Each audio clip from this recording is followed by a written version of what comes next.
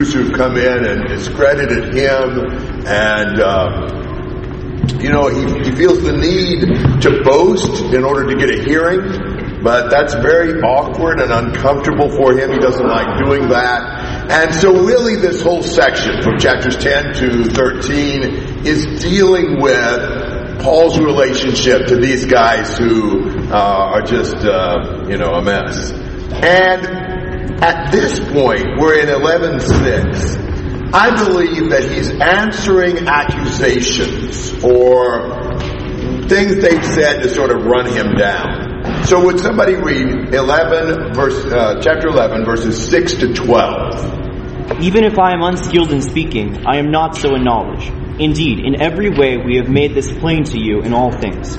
Or did I commit a sin in humbling myself so that you might be exalted, because I preach God's gospel to you free of charge? I robbed other churches by accepting support from them in order to serve you. And when I was with you and was in need, I did not burden anyone, for the brothers who came from Macedonia supplied my need. So I refrained and will refrain from burdening you in any way. As the truth of Christ is in me, this boasting of mine will not be silenced in the regions of Achaia. And why? Because I do not love you? God knows I do. And what I am doing, I will continue to do in order to undermine the claim of those who would like to claim that in their boasted mission, they work on the same terms as we do. So, in verse 6, Paul says, I may be unskilled in speech, but I'm not in knowledge. That makes me think that the thing they were saying about him is he's not a good speaker. Like he's not eloquent, he's not brilliant, he's not engaging, he's kind of rough in his speaking, he's kind of simplistic, he's not very sophisticated, that kind of stuff. And Paul's response to that is, my content's good. I have something to say. I may not say it as, polished as what you guys think I should, but what I'm saying is worth something. It's kind of like, which is more important, the wrapping or the contents? The form or the substance? You can tell from this and other things, Paul was not trying to impress people with his manner. He wasn't into rhetoric and eloquence and maybe drama or display or a show or whatever. You're kind of wondering, what Paul sounded like? But evidently not something that impressed these men. But the fact is, when you become eloquent and just very captivating and you use all these rhetorical techniques, it tends to draw attention to how you say it instead of what you're saying. And he wanted the attention to be on the Lord and not on himself. So that's his answer to that one. Then, of all things, when people want to criticize, they will find something. And so they criticize him for not accepting money. We understand criticizing because people want money, but criticizing somebody because they preach for free? But look at it. He said, did I commit a sin in humbling myself so that you might be exalted because I preached the gospel of God to you without charge? Was that sinful? Now, what in the world were they saying? I'm assuming they were saying something like, he isn't a real apostle, and he knows it. Because if he was a real apostle, you'd have to pay him. You understand that the better the speaker, the higher the pay. And he knows he's not saying anything worth anything. That's why he doesn't accept any money. He'd feel guilty if he took money for something like that. I assume it was something along that line that they were saying to him. Now, Paul says, I received money from other churches, and because he was determined not to be a burden to them. So it wasn't like Paul thought it was wrong for a church to pay a preacher or even to receive money. He does. It's not like he feels like he's inadequate and it would be wrong for him to accept help from other churches. He's done that. But he's not going to receive it from the Corinthians. And he does not plan on changing that procedure anytime soon. He says in verse 10, as the truth of Christ is in me, this boasting of mine will not be stopped in the regions of Achaia. That is, I am not going to receive money from the Achaean churches, Corinth primarily. Why? Because I do not love you? Wow. I mean, can you imagine being accused of not loving somebody because you don't exploit them and make them pay you? Paul endured all the travel and the labor and the enemies to bring the gospel of salvation to Corinth, and he did it without charging them anything. If that isn't love, what is it? So he just says, God knows I do. I mean, how are you going to answer some of those accusations? It's just so infuriating. You know, you're putting yourself out because you love those people, and they're saying he doesn't really love us. If he loved us, he'd take our money. You know, it's just like, it's hard to believe people said that. But people will find something to criticize. These false teachers wanted to run Paul down, and it was hard to find, material to run him down with. That's the best they can come up with, it sounds to me like. If they had anything better, surely they'd have used it. Now, there's another angle on this, and it's verse 12. And verse 12 says a lot, but when you first read it, it sounds like double talk. He said, but what I'm doing I will continue to do, so that I may cut off opportunity from those who desire an opportunity to be regarded just as we are in the matter about which they're boasting. Now, what Paul says is, what I'm doing I will continue to do. That is, I'm not going to take your money. Why not? So that I may cut off opportunity from those who desire an opportunity to be regarded just as we are in the matter about which they're boasting. In other words, the false teachers wanted Paul to take money too, so that they wouldn't look so bad. Paul's stance of not receiving money from the Corinthians made the false teachers look greedy, which they were. And they didn't like that, so they wanted to shame Paul into taking money so that they could say, well, we're just like Paul, he takes money, we take money. So that's really what's going on with them. That's probably the larger reason why they zeroed in on that. They certainly expect to be paid, but it's kind of embarrassing that Paul doesn't and they do. And so if they can, get Paul to accept the money, then they're kind of on an even basis. And Paul's not about to surrender that advantage to his rivals in Corinth. He's not going to lift them up to the same level as himself. As long as Paul doesn't take any money from the Corinthian church, at least as far as they're concerned, the false teachers want money, maybe demand money, and Paul refuses it. But you can expect that there are times when accusations will be incredibly unfair, and brethren like the Corinthians that you loved and cared for and sacrificed for so long will have to leave them. It's so disappointing. It's disheartening. There are going to be plenty of times you're going to work and love and care about and serve people who are going to turn around and stab you in the back, who are going to turn around and doubt you and be suspicious of you and make false accusations against you. And we're going to still love them and care about them and serve them, because that's what Jesus does for us. How many times have we hurt him? How many times have we disappointed him? How many times have we messed up again the very same way? And certainly not appreciated all the sacrifices he made for us. And he still loves us and cares about us and serves us and seeks us and wants us. So this is just such an encouraging attitude on Paul's part. I would have gotten frustrated and said, very well then, didn't want to be here anyway. Just take your false teachers and be happy. Paul didn't do that. Thoughts and comments? Yes? You have Paul, who was living a very godly life prior to all this. Now we see that he's not making money.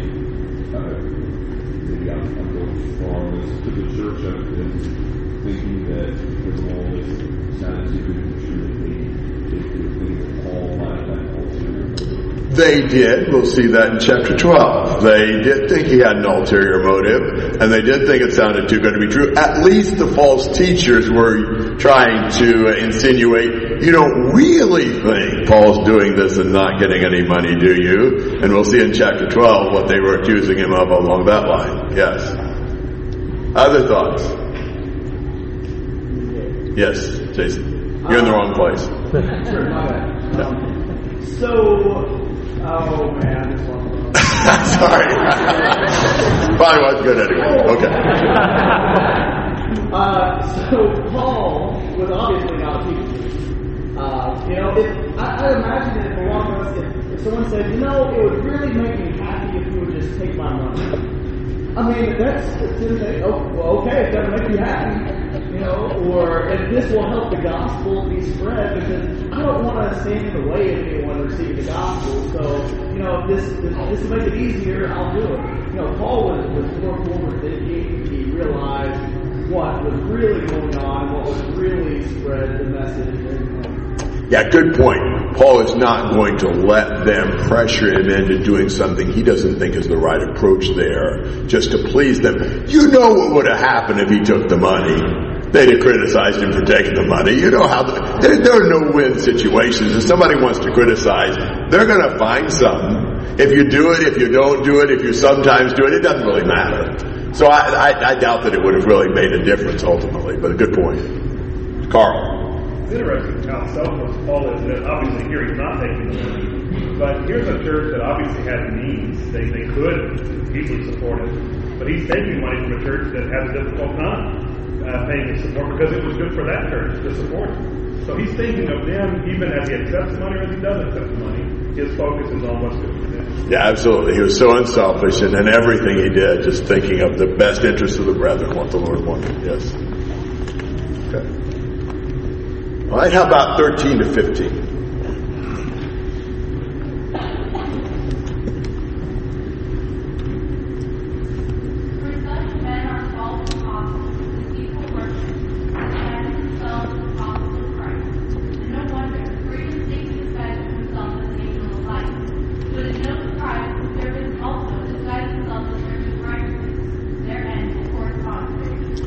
So what did Paul really think? Wow. These are the guys that are there in Corinth courting the Corinthians, that the Corinthians are half going along with, and Paul believes in calling a spade a spade. He says such men are false apostles, deceitful workers, masquerading as apostles of Christ. They may be the most eminent apostles, but they are false apostles, and Paul doesn't hesitate to say so. It's possible to value toleration so much that we make no clear distinctions between right and wrong. And Paul did not suffer from that problem. He makes it very clear who these guys are and what they are. And he says it's not a big surprise either, because Satan disguises himself as an angel of light. The truth is, appearances are deceptive. False teachers sometimes seem very godly, very righteous, very caring. There's a reason why wolves wear sheep's clothing. You can palm yourself up as a sheep better if you're dressed up in sheepskin. Satan tries to disguise himself, his servants disguise themselves, so we've got to be very careful not to be impressed with superficial attractiveness and really examine the character and examine the teaching. Is what they say really from God or not? And there's a lot of people that are impressed by a teacher that's really deceptive and dishonest and misleading, and they swallow what he says and they follow him because they don't really look underneath the sheepskin to find out it's a wolf. But the disguises don't fool the Lord. He says whose end will be according to their deeds. You do Satan's work, you're going to receive Satan's fate. That's the way it's going to be. God knows. So Paul is not hesitant to really say the truth about these imposters. They are false apostles. Thoughts and comments? Joe.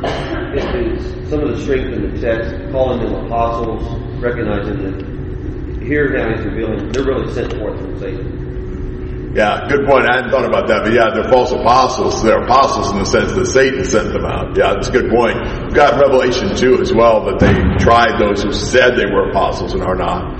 But yeah, that is true. Jason? Sometimes false teachers are so well disguised that they fool themselves and not realizing that they are messengers of Satan, but that they are actually doing the Lord's work. Yeah, you're right. Sometimes they deceive themselves. I think that is exactly right.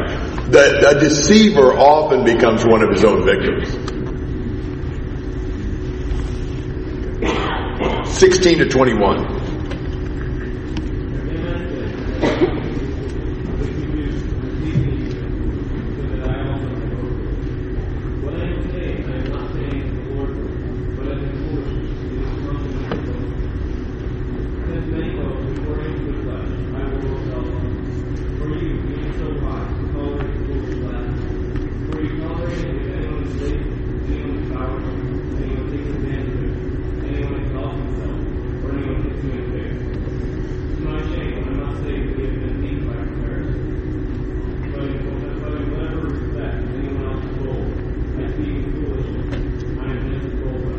He is really uncomfortable with this. Can't you tell that? Boasting is just not natural for him.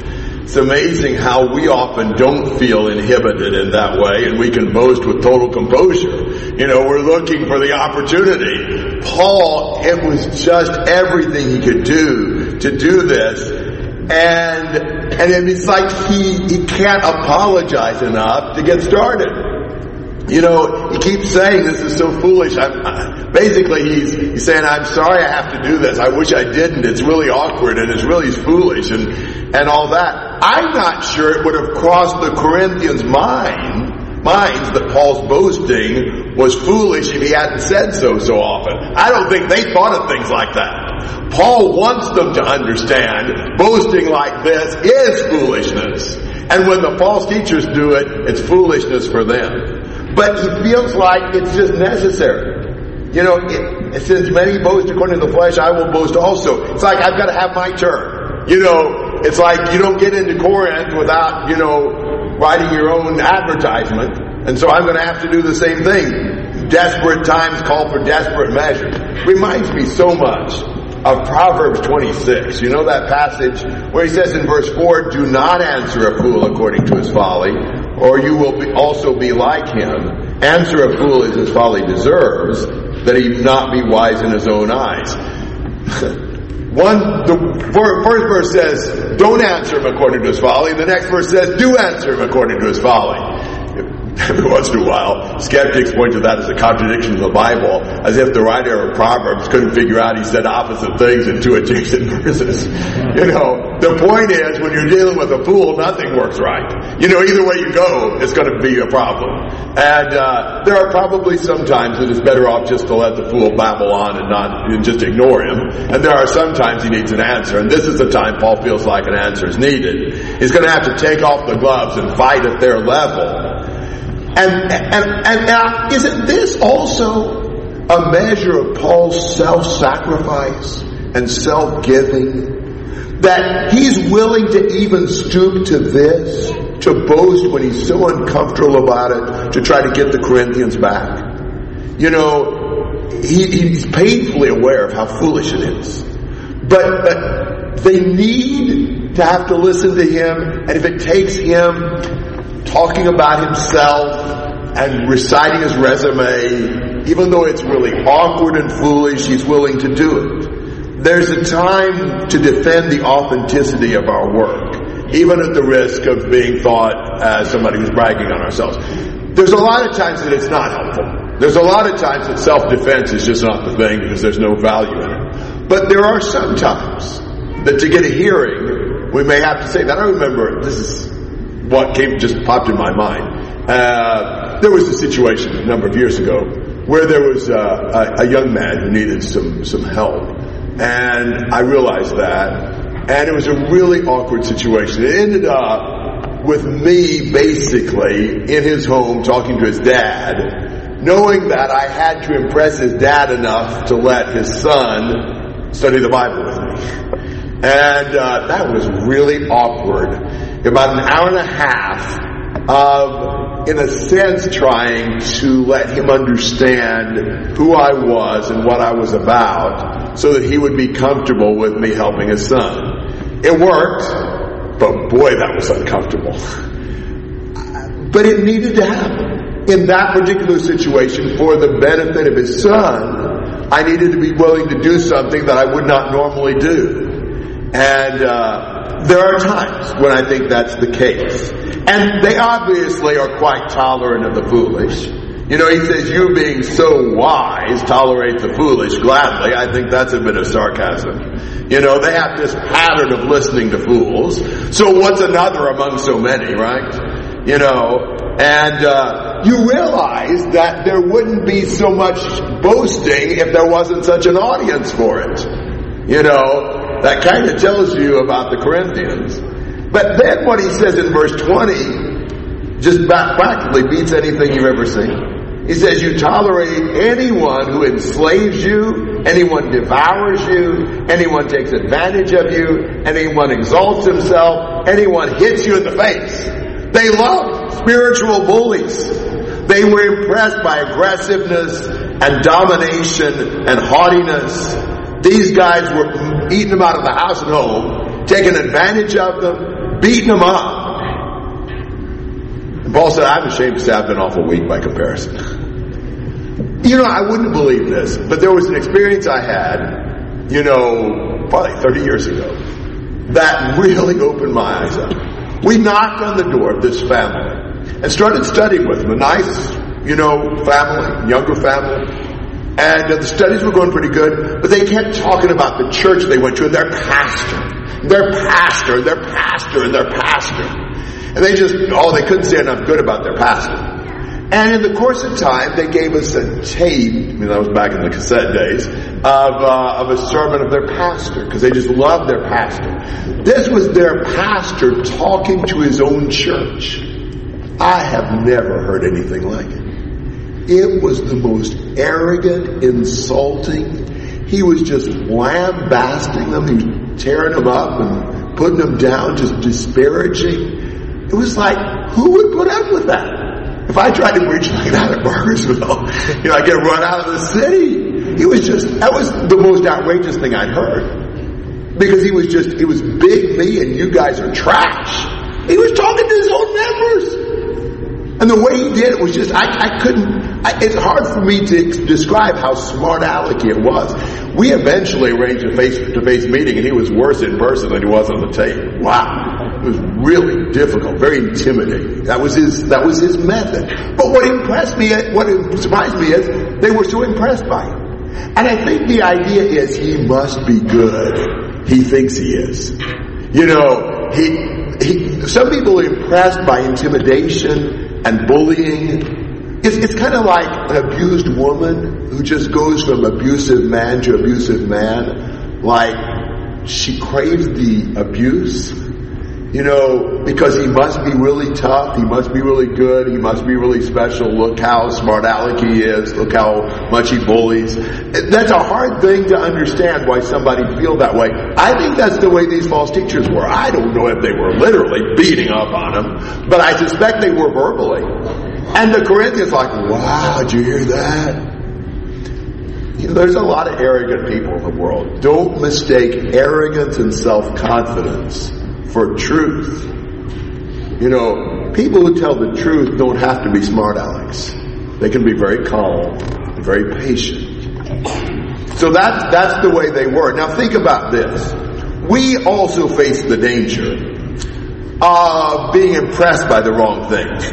We're impressed by things that are exciting and interesting, or things that are sophisticated and cultured, or things that are authoritarian and demanding. You know, and people who preach and teach the Lord may seem less impressive. You know, when people fall away, it's to something that biblically and logically isn't right, but it's impressive because we're impressed by the wrong things. So I really think this helps us examine ourselves. What are we attracted to? Are we attracted to meekness and godliness and truth? Or are we attracted to a bunch of bullies like this? Thoughts and comments? Carl. What you're saying plays right into what he's going to boast about. We're impressed by it because we see what a servant. The Corinthians, if they're carnal minds, like he's going to boast about that. And can you imagine the false teachers ever coming within a mile of boasting about those kind of things? Yeah. Other thoughts? So, yes, Austin.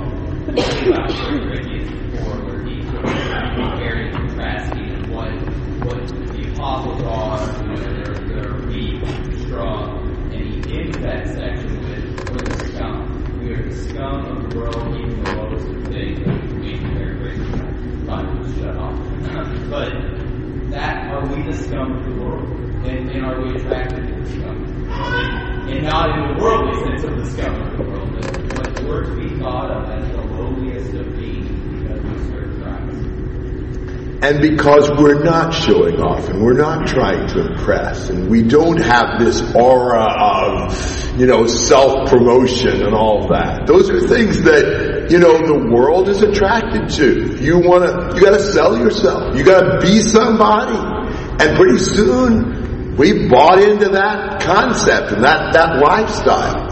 And we'll impress people that way. There'll be plenty of Corinthians who think, wow. And we like that. It boosts our ego. So this really, goes to the heart of our own self-image and who we're trying to be and what our goals are. What are we seeking? Joe. Two thoughts. One, I'm glad we don't have this problem in American politics. We need that comment. I'm glad we don't have this problem in American politics, yes. But I wonder if some of our own language is betrayed as weakness. You talk about where somebody's from. Who's your preacher? We want to have somebody that's in charge, somebody that we can impress people with, a name or whatever.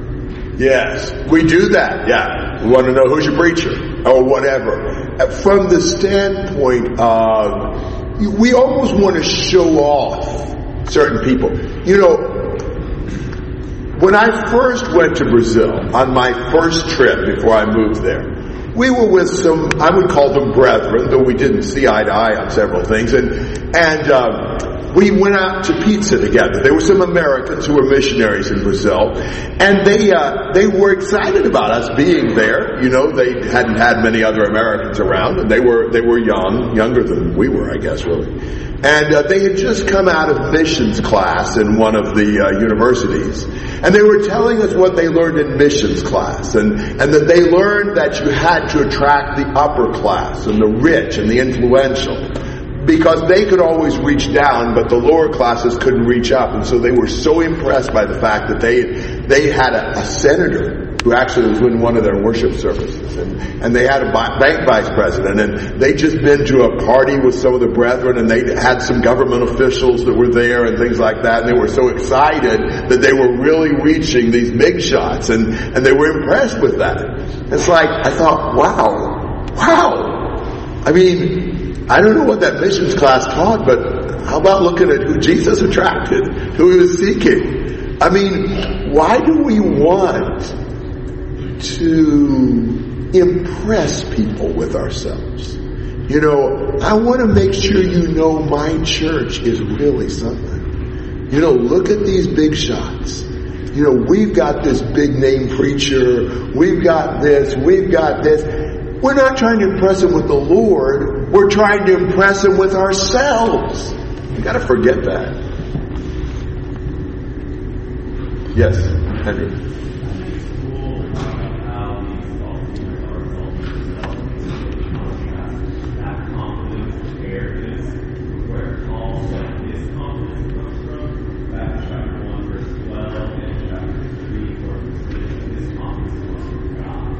Yeah.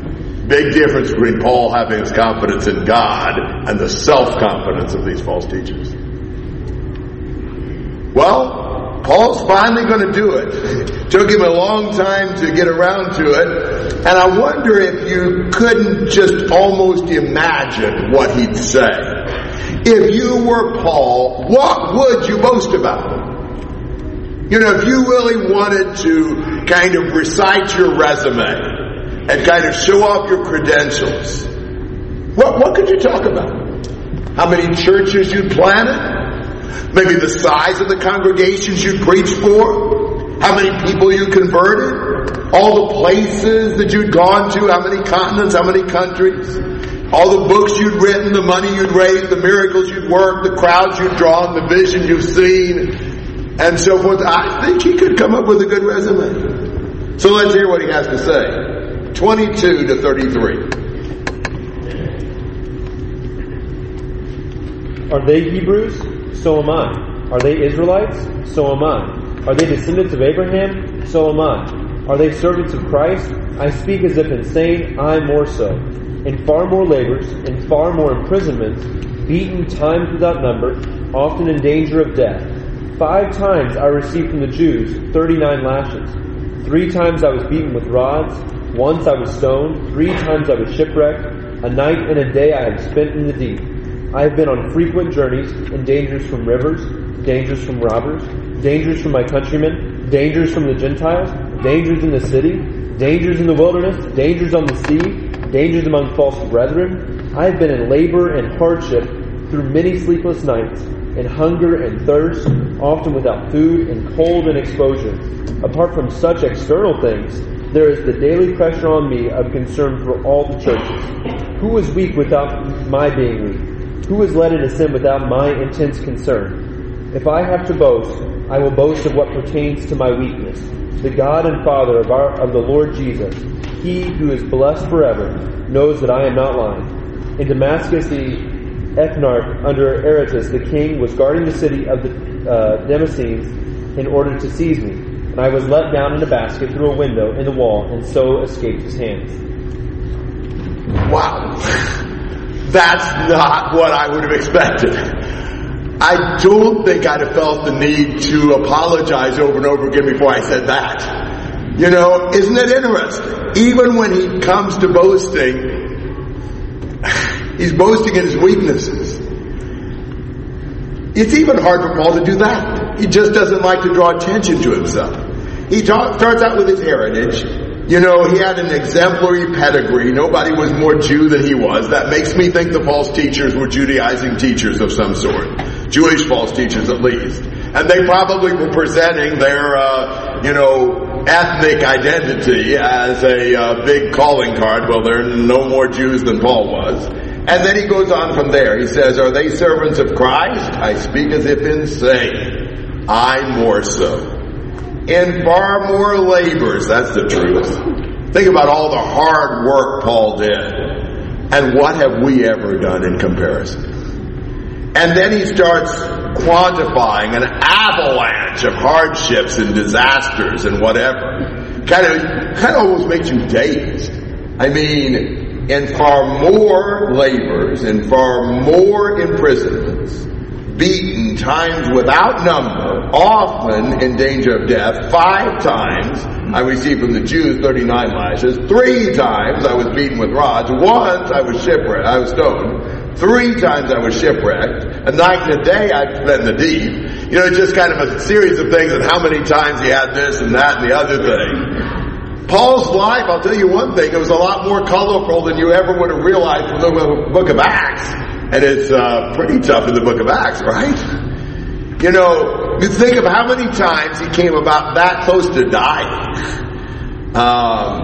And wow, I mean, we don't read about all those beatings. Some of them, but not many of them. You know, he's beaten with rods in Acts 16, but I think that's the only beating with rods we know about him going through. We do know about the stoning. That was in Lystra. That was the one, evidently, in Acts 14. And we know about a shipwreck, right? He said he was shipwrecked 3 times. We've got a record of shipwreck in Acts 27. After Paul wrote 2 Corinthians, that would have at least been number 4. No wonder Paul didn't want to go on, when he was there that morning. When he'd gone through 3 shipwrecks, he didn't really need another one. Well, I guess he did. But, And a night and a day spent in the deep, I assume that means he was probably hanging on to wreckage for a whole day before they rescued him from one of the shipwrecks. Wow, could you imagine that? Out in the high seas, I guess, I don't know. I mean, there's just, wow, how did he live through it? And then, all the dangers. Wow, did you get that in verse 26? I mean, he really lived a dangerous life. There was no security. He included just about every geographic area he traveled through. He was in danger everywhere all the time. You know, it wasn't that easy to travel. Some of the travel that he did, it was risky, it was dangerous. You know, we live in a very secure environment by comparison. You think about our travel. I mean, there's a brother at Bargersville who's always just extremely worried about me every time I'm on a plane. And I think he prays for me a lot, so I appreciate that. But you think about it, all the maintenance on a plane, the 2 pilots and all their health tests and all the rigors that he wasn't dealing with all that. It was way more dangerous.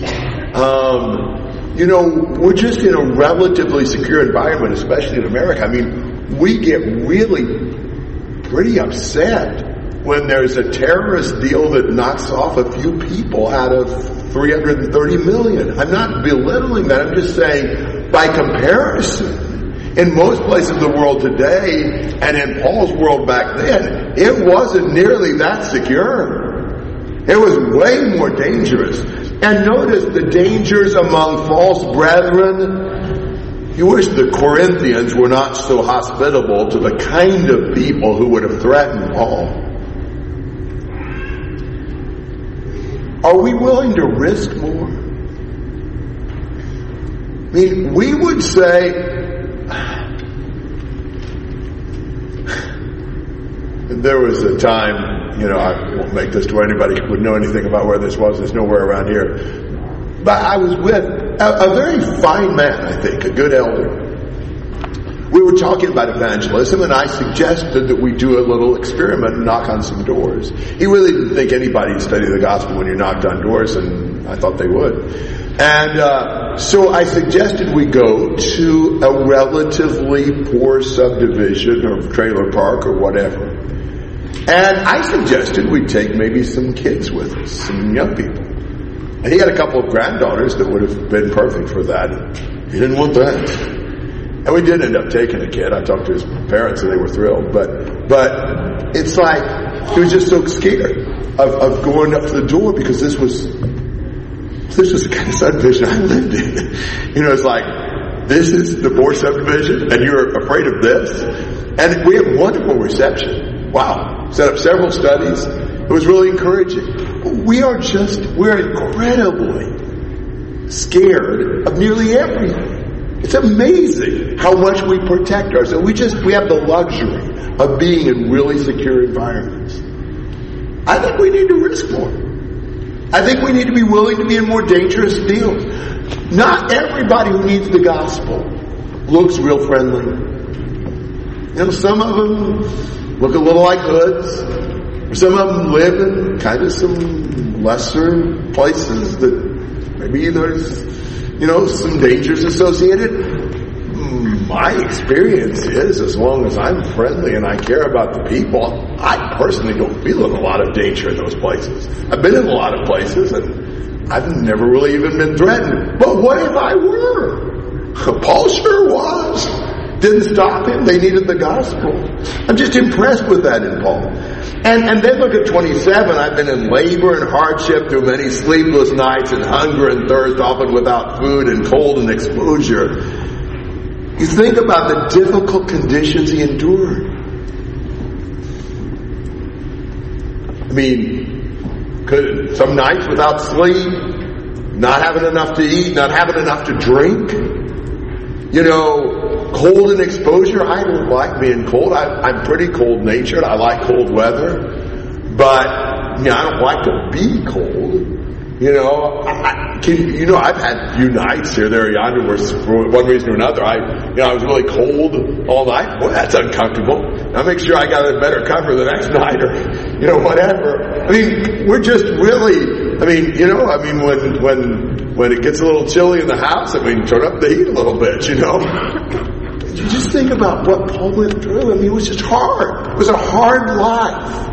I don't think he's complaining here. I think he's just saying, all right, I've got to boast. Here's what I've done.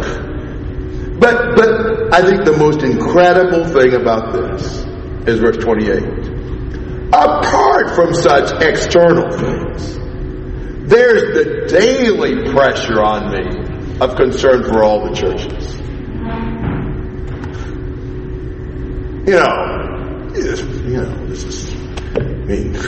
Whatever all this was, what's really hard is worrying about the brethren. These things are just, kind of incidental. They come up once in a while. There's no big deal. But constantly, unrelenting my worry for the churches, that's what made it hardest on him. And I bet you I know which church was on the top of his worry list. The needs of the churches bothered him more than all that he went through. He says, who is weak without my being weak? Who is led into sin without my intense concern? It's just amazing. How could you go through all this? And what really is hard is how much you care about these brethren. How much they're struggling. Wow. We seem so selfish by comparison. That's just amazing. Paul, there's a brother who's weak, and he feels weak with him. Brothers led into sin, and it worries him. He cares about them.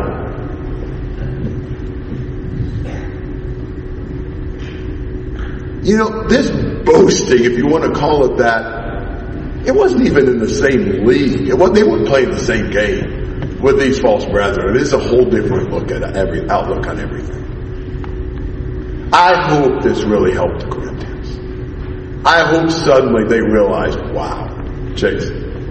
I look at this list in verses 23 to 33. When I think about a congregation that's looking for an evangelist, they should look at this list and say, these are qualities we want to evangelist. And I believe the preachers today, if a lot of them knew that these words were legitimate possibilities, I'm willing to back up. Paul was not looking for some comfortable pastorate with a very nice group of loving brethren that he could just settle down and enjoy. Paul was on the front line spreading the gospel and caring about people and risking it all. I don't know. This is just, wow. I'm nowhere near this. And I think for most of us we could say that. This really challenges us. And if he says, if I have to boast, I'll boast of what pertains to my weakness.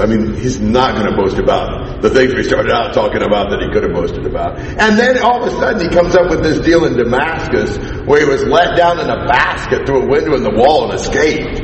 You're thinking, well, that's kind of odd to tack on there at the end, right? Maybe not so much. I think there's a couple reasons he does this. I really think this prepares for chapter 12, and we'll talk about that a little bit when we get to chapter 12. But here I think is part of this, from what I've read, I have no idea how to pronounce this, but there was the Corona Moralis, which was a coveted military award given to the first soldier that was able to get up and over the wall. Well, Paul was the first one down the wall. His war story was just the opposite. Again, I think humiliating, humbling, kind of an embarrassing episode. I suppose it was there in Acts 9 when he escaped from Damascus.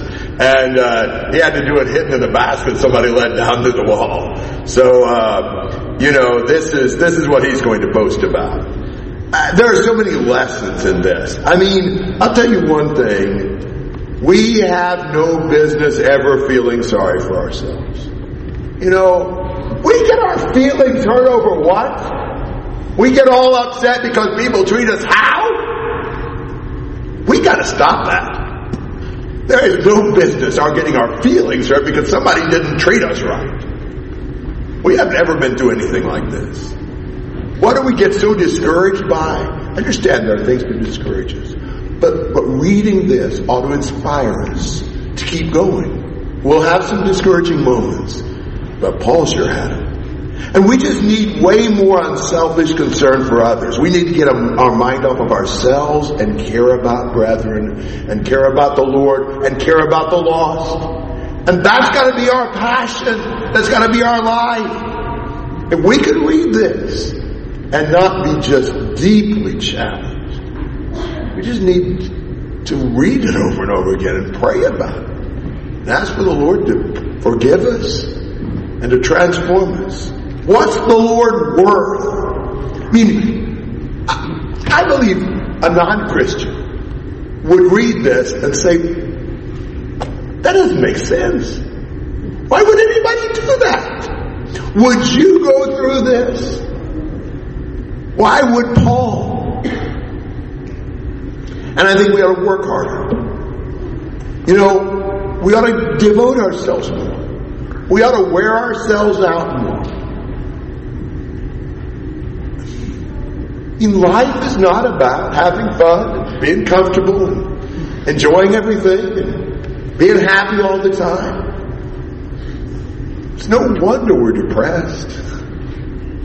That's not the life God designed for us to have. He intends for us to give, to serve, to sacrifice. The Jesus we call ourselves by the name of, Christians, was a Jesus who gave up all that to suffer and serve and sacrifice.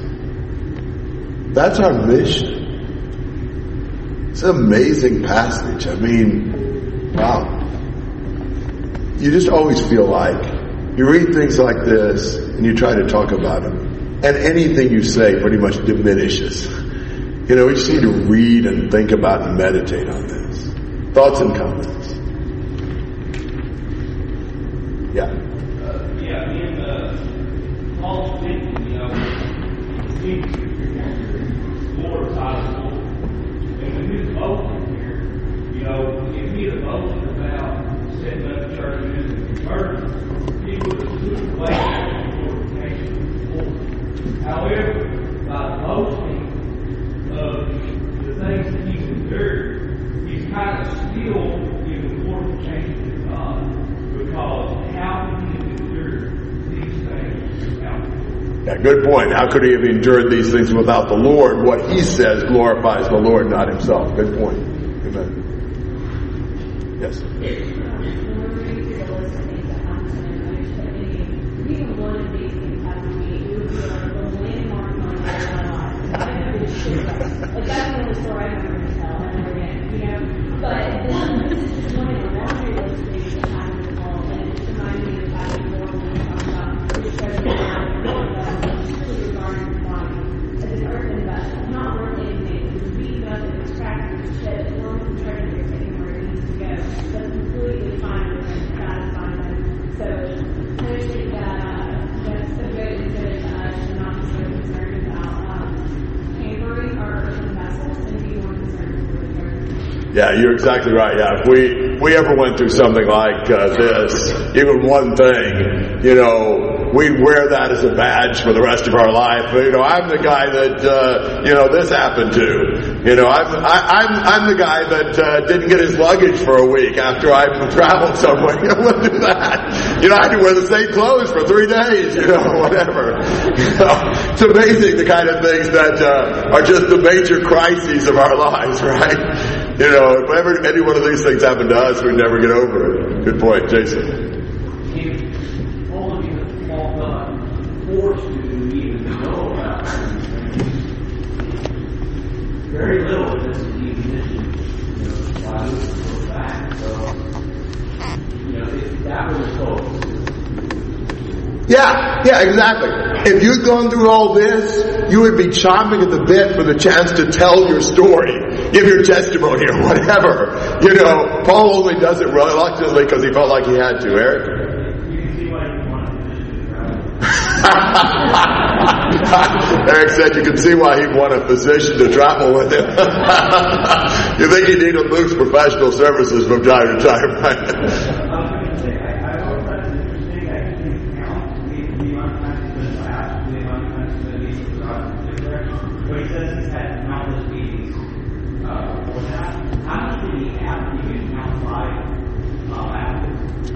Good point. Yeah, he says he was beaten times without number, and then 5 times the 39 lashes, 3 times the rod. But the beatings in general, times without number. Wow. I mean, it may very well be that the Lord supernaturally kept him alive, because you would think that there's just only so much of that a body can take. I mean, you wonder how many broken bones he had.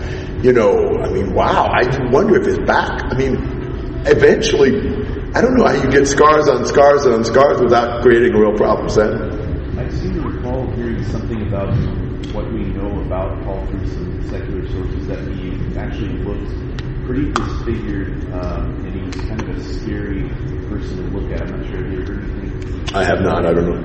Yeah. Would it make sense? Yeah, it would. Yes. Well, this is something that I've heard that when Jesus was beaten before crucifixion, many of the people who were beaten, they died then when they got crucified. So if he had been done 5 times, I can't imagine. It had to be the Lord. Yeah.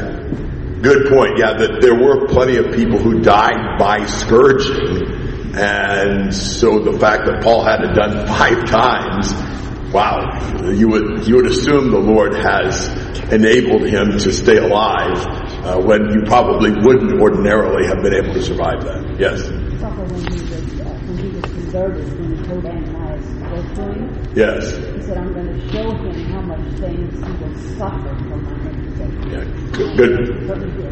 Good point. The Lord told Ananias when he went to Paul, "I'll show him how many things I have to suffer for my sake." That's right, Acts 9. And he sure did. Yes?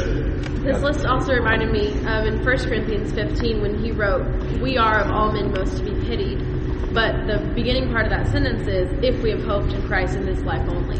So he had that hope of the resurrection that just got him through all of those things. Yeah, his hope in the resurrection got him through all of that. 1 Corinthians 15:19. Good point. Carl? It's kind of jokingly said it'd be nice to have a physician along with him. But think about the testament to Timothy's character, and perhaps even more to his mother's character. They saw Paul stoned, and then she allowed Timothy to travel with him. After that, Timothy's bigger and good. I thought about that. Yeah. Timothy traveled with Paul, and he was from the place where Paul was stoned at. You wonder if he'd seen it. He surely had talked to plenty of people who had. And then you think about his mother letting him go. And you realize that Timothy, Paul writes to him and says, "Let no man look down on you for being so young," in 1 Timothy 4:12, probably a dozen years after he started going with Paul. So if you're imagining that he was saying that to him when he was 30, he was maybe 18 when Paul took him. Wow. That was it. That took some guts on Timothy's part and a lot of faith on his mother's part to send him. Brian?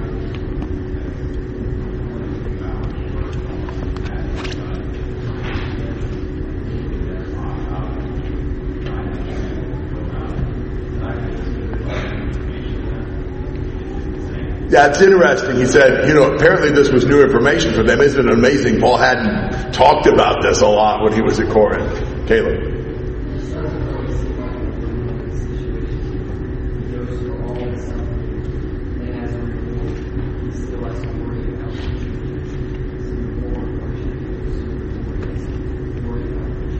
Yeah, good point. Yeah, he goes through all this hardship, and then he turns around and has all the worry for the churches. Wow, it's a double whammy. Good point. Jason. A couple things. First of all, when Paul says to live is Christ and to die is gain, we get a whole new appreciation for what that looks like for him. It would have been a lot easier to die than it was for him to live and survive all those things. That was really difficult. I'll credit that to Mary. She wrote it down already. Good job. But, second thing is, when we look at Paul, he is a really good example of how the gospel does. change you. And, you know, thinking about what he had before he became a Christian, you know, he had a lot of, he could have had fame, he could have had notoriety, but he gave that all up for a life of this terrible situation and stuff. And so I think that's more beneficial for us to see that, you know, the gospel is real, the gospel is powerful. It causes a man who had everything to give that up to position and live this life of poverty and yeah. It's amazing the transformation in Paul and what the gospel did in him. Amen. Joe. So we've kind of spoken about all these horrible things that happened to him, and then the verse 28, his daily preoccupation with the churches. Those aren't separable. He wouldn't go through those things if he didn't have the daily concern. And then I think that's the challenge for us. Yes. Yeah, good point. Yeah, Paul wouldn't have gone through all the sufferings if he didn't have this daily concern for the churches. So that's our challenge, and that's our problem. Carlo. A fine example that he's really focused into the spiritual things and spiritual goals is when he was about to getting to the end of his life. I can't remember exactly the chapter, but he didn't want to die yet. He didn't want to go to heaven yet because he feels like he needs to stay on earth to help more of our brethren. So he was actually willing to suffer even more just to bring more people in so he can glorify God. Yeah, in Philippians 1, he wanted to stay on the earth to be able to serve people, which meant he was willing to suffer even more for their sake. Good point. Eric.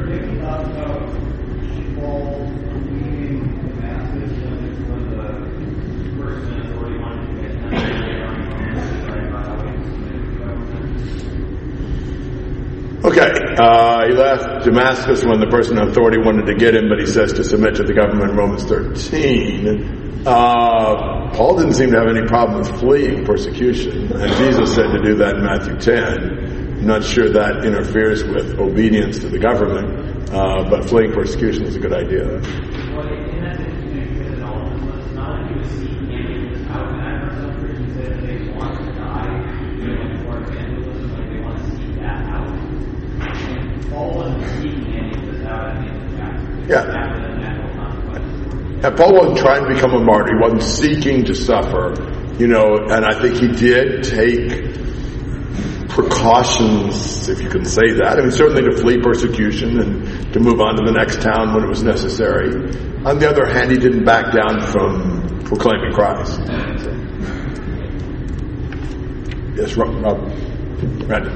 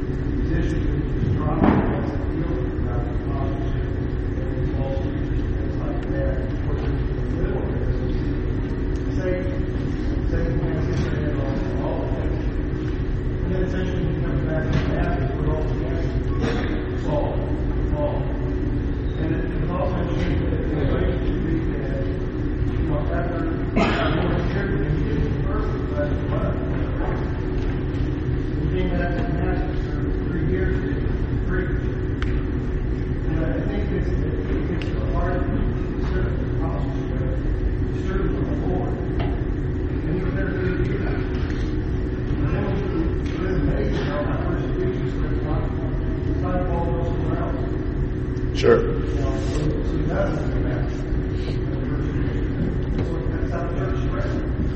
It is, yeah. When Satan tried to stomp out Christianity by persecuting, he only managed to spread it. And when Paul had to flee Damascus or wherever he fled, he continued preaching and teaching. That's exactly right. That's Paul. That's the transformation of the gospel also. You know, sometimes we worry about the risk of telling people the trouble of being Christian. You know, maybe it's a divorce or remarriage situation or a lifestyle situation, and we sort of shun away from talking to them about Christianity because, oh wow, that's going to be too hard for them to deal. Paul runs a risk of scaring the Corinthians here. The false teachers are saying that, you know, you should have a pocket filled with silver. Paul is saying, don't have pockets sometimes. We need to be bold in that. And when we're talking about the challenges of being a Christian, there are real challenges in serving Christ that the way He intended to serve. Yeah, we might want to soft pedal some of these things so we didn't scare people off from being a Christian. Think about Jesus. He said, count the cost. Don't think it's going to be easy. He warned people it would be difficult. So trying to make Christianity look easier than it is not the right thing. That's not how we attract people. Okay, Ryan's going to lead us in some songs dealing with some of these